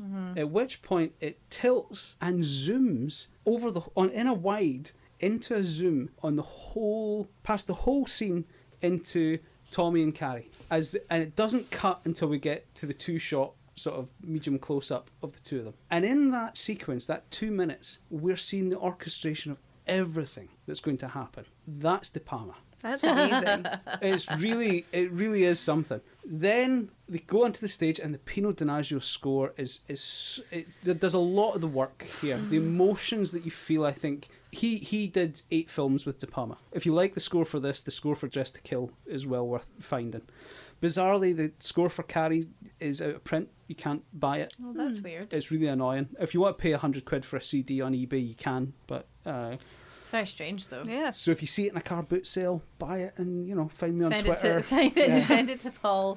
I will pay you £15 for it. So they go on the stage and the music's so lush and so beautiful, but then we get the Bernard Herrmann style, all that kind of stuff, the real kind of dum suspense stuff. Nancy Allen, there's a really interesting extreme close-up on her lips. Having an orgasm. Essentially having an orgasm. There's a couple of orgasms. We're going to come to one in a minute later on that Margaret has. Oh, yeah. Oh, yes. Oh, yeah. She fucking brings the house down with that She one. brings the house all the way down. She's having a whale of a time. So when she pulls it and we get the close-up on her lips and she's biting her lips. She's also, like, in the lead up to that, she's, like, just teasing the rope, and we see her, and it cuts between those two things, so it's like build up. So that orgasm is not unearned. No, she puts the work in, and it is almost like like an ecstatic kind of release for her. And when the blood hits and the music, we get a sort of a string sort of it goes and then silence. Yeah. The sound design is impeccable because all we hear is the bucket It's and the the dripping. bucket and the dripping. Yeah. And time stops. Again, De Palma he's firing on all cylinders here. He really is doing his job. And it's amazing. It's really amazing, and it's only when Norma starts laughing that the sort of diegetic sound. So we call it diegetic and non-diegetic. Diegetic is everything that's in picture. Non-diegetic would be like sound design, like heartbeats or music that's not coming from a radio or whatever. Diegetic sound starts to come back in, and then we get into she's covered in blood, and it's just so fucking horrible and heartbreaking. The humiliation, and then it's the humiliation and shock. Yeah. Like Yeah. the shock Yeah. of it, because she's let her guard down. yes, Because Yeah. she worked so hard to not put herself in that position, and then she worked so hard to put herself in that position. Yeah. She It's the first instant in the film where she hasn't, in some even a small way, been expecting to be humiliated at any second. yeah. yes, She's built trust, and that trust is shattered in the most horrific way. It's horrendous. Yeah. It's utterly horrendous, and there's no moment, like, we see it as the audience, we understand what's happening, and we see Tommy react. She doesn't see any of that. Yeah, Tommy's very Like, angry. She doesn't see Sue figuring it out and being thrown out. She doesn't see Tommy going, what the fuck, Yeah. and then get hit by the bucket. All she knows is betrayal yes, and shock. yes, It's And she doesn't know at that point that Tommy wasn't in on it either. yeah. Oh, it's Poor Carrie. really tough. Really tough. Now, for some people, De Palma himself included, he might go a wee bit over the top in the next moment. I like it, but the split screen stuff. Now, I like it too, but I yeah. he himself has said maybe went a wee bit overboard with that. Maybe wasn't necessary. The problem with something like split screen is it draws attention to itself, right? And then you get into that kind of, well, you're the theatre expert, but it's the Brecht thing of revealing the artifice. Yeah, it's like, here it is. It's, yeah. You are watching a construct, Yeah. which kind of happens, but equally it's done really well. And also, so in Avid or Final Cut or whatever editing software you want to use, I could do that now very, very easily. I have no idea how you would do that in 1976. Like, I would imagine it would be a really complex, expensive process to do that. Yeah, but I also like it because of the absolute chaos that is happening in the room at that point. Yeah, I quite like it. It helps me go, oh fuck. Yeah. And Everything is happening Yeah. right now. I agree completely. I think that's why it works for me. It's just how it's the fire and brimstone of it, Yeah. and Yeah. this is the big horror sequence of the film. Mm-hmm. Really, this is the moment where Carrie, the oppressed, becomes the oppressor. Yeah. And in modern times, I suppose it's hard to watch the film now. When I first saw the film, it was sort of 96, 97. Nowadays, where we have constant stories of high school shootings and things like that, it becomes a little more uncomfortable. But it's very full on, and seeing Betty Buckley get it is painful. Yeah. That's the real stinger. you know. Yeah. Seeing the wee guy who's the teacher that's in One Flew Over the Cuckoo's Nest getting electrocuted is kind of funny, but seeing Betty Buckley's character get Yeah, it, that's a hard. yeah. Yeah. And I think Betty Buckley didn't want Miss Collins to die, and I don't want Miss Collins to die. No. nobody wants Miss Collins to I die. don't want She George smokes and Frida fags to on the die, premises or of the Tommy. school and Yeah. slaps Tommy gets- Wayne's. She's great. Because you mentioned school shootings, Yeah. there is another Stephen King book, a short book called Rage, Right, which is no longer in print right, okay. because it's about a boy in high school who is quite ostracised, brings a gun to school and holds his class hostage. Right. And he wrote this before there were any school shootings in the news in America ever. And then there was the first one.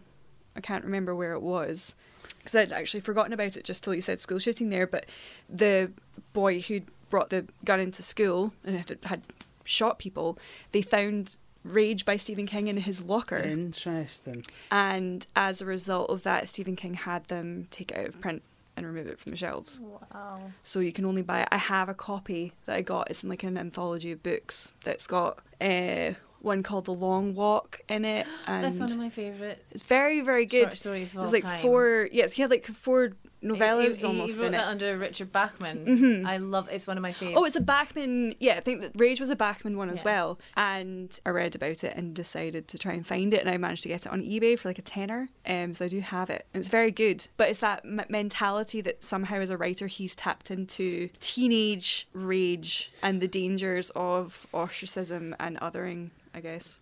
Not to justify mass murder. No, but like it also like Anyway. it's a perfect storm for Carrie as well. Like the teenage rage thing is very real for her, but like it's also she has other layers of complexity on aggravating her teenage rage, which is like no comforting presence at home. Carrie has literally nowhere to go. One of the most heartbreaking things about this movie for me is when she gets home and she washes herself. I'm gonna cry.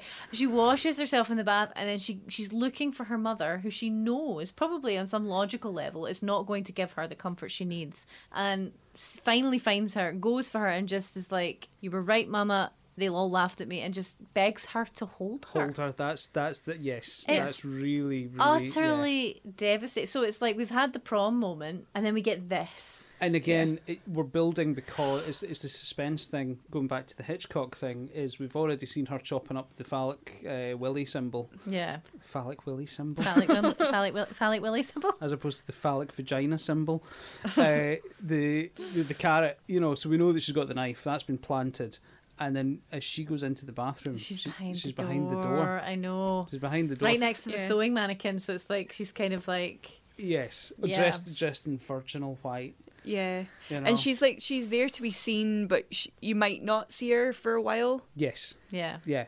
But you're right. That's so painful because this is after It's she's really devastating. She's She's like, killed- Mum was right, is like her takeaway from Yeah. the incident. She says something almost to that effect. You were right, Mama. Yeah. Yeah.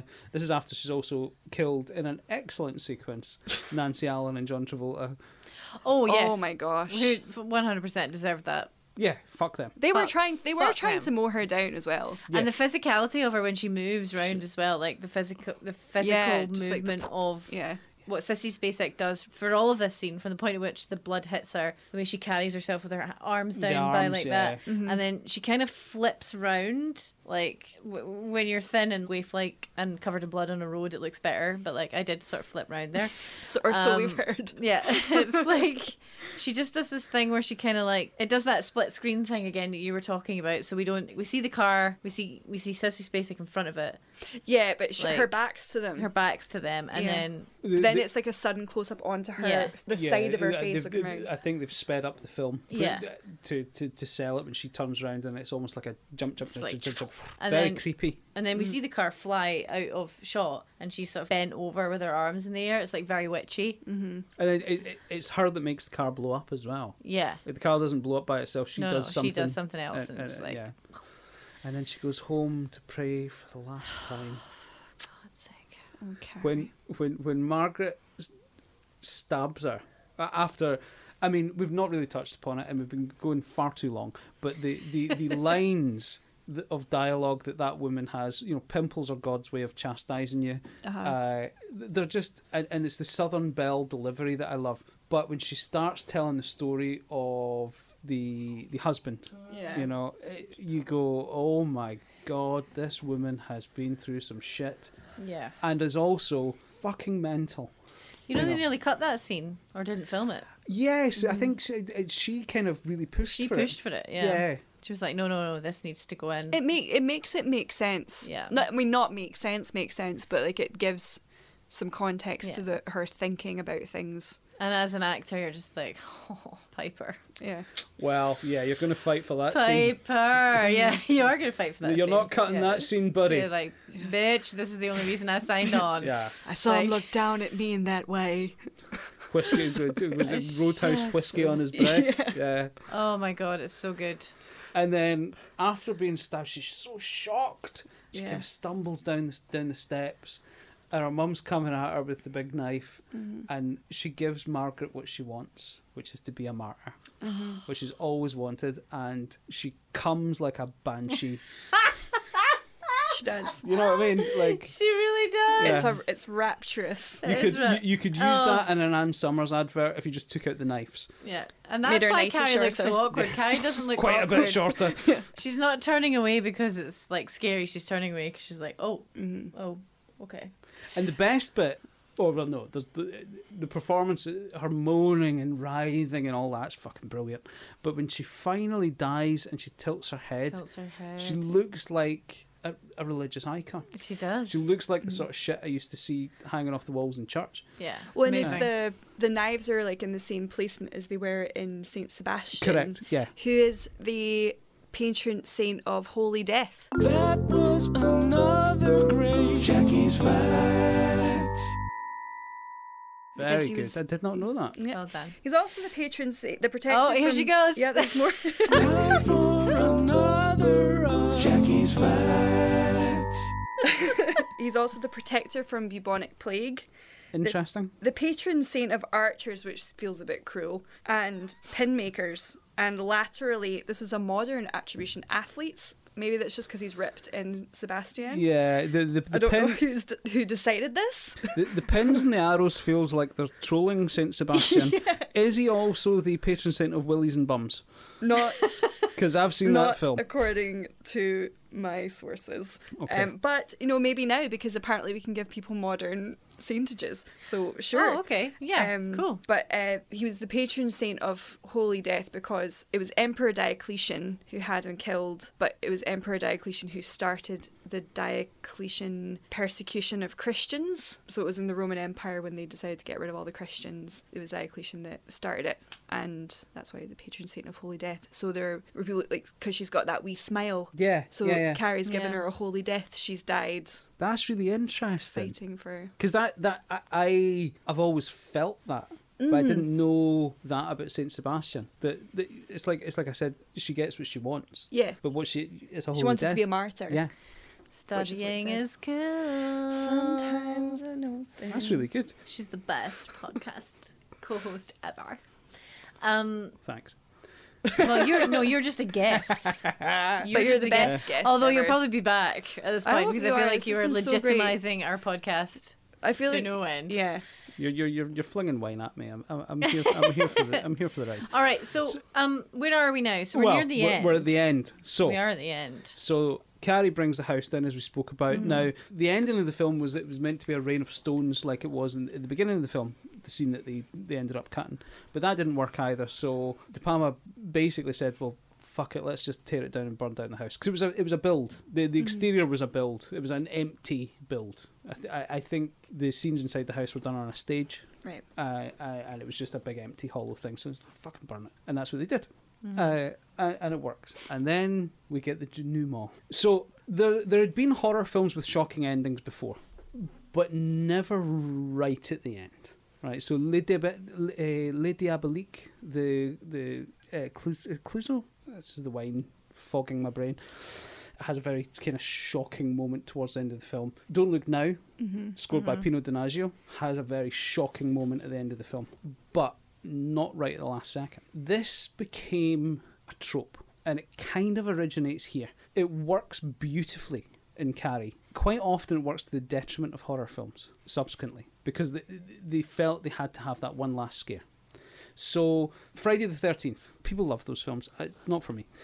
Friday the 13th is basically a remake of John Carpenter's Halloween with blood and nudity and Carrie's ending. Yeah. It kind of works actually for Well, Friday it was the 13th. literally made to be that. Like they had no script. Oh, But yeah. Anyway, that's another podcast. And that, I don't think Sean Cunningham has any. No, he's like, I tried to shame. make a movie that made money about. Yeah. Yeah, there's no shame about that.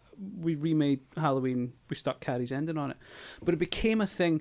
And the problem is, a lot of the times it kind of undoes the good work of the film. So, a good example is A Nightmare on Elm Street, right? Where at the end of the film, the main character has, spoiler alert for Nightmare on Elm Street, the main character has defeated the monster. And so when the monster comes back at the end of the movie, literally 5 seconds later, or like a minute later, for that one last scare, it kind of feels cheap. And this is kind of quite common with the jump scare ending, right? That one last stinger. Here it works beautifully. And it works beautifully because it's not about the monster, I'm doing air quotes, coming back. It's about the trauma that it's left Sue with. Yes. And that's why it works, and it doesn't undo anything. In fact, it enriches the rest of the film. And it doesn't exist in the book, and Stephen King loves this ending. It's beautifully designed. So we start off in the bedroom. Sue's kind of tossing and turning, and her mother goes to answer the phone, and then the Pino Donaggio score comes in. You know, that really lush, beautiful score comes in, and we start in slow motion. Right, we're in slow motion. We're in a dream sequence. We don't know we're in a dream sequence, but we kind of do. The cars go backwards at the back. The cars do go backwards in the back. So he filmed her walking toward the shot where she's walking towards the house was filmed in reverse. Right. I was wondering about that. So you spotted Yeah, the the car's car going backwards in the back. I was like, I wondered if that was like an Easter egg or if it was just the way they shot it. No. So they shot it in reverse, so she's actually walking backwards Right. to give it that dreamlike thing. Now, Okay.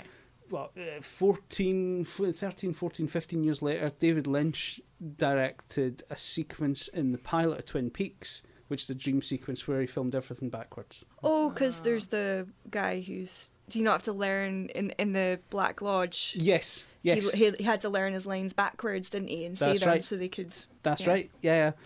So this is before, many years before that. Not for a second I'm saying David Lynch is ripping this off. But anyway.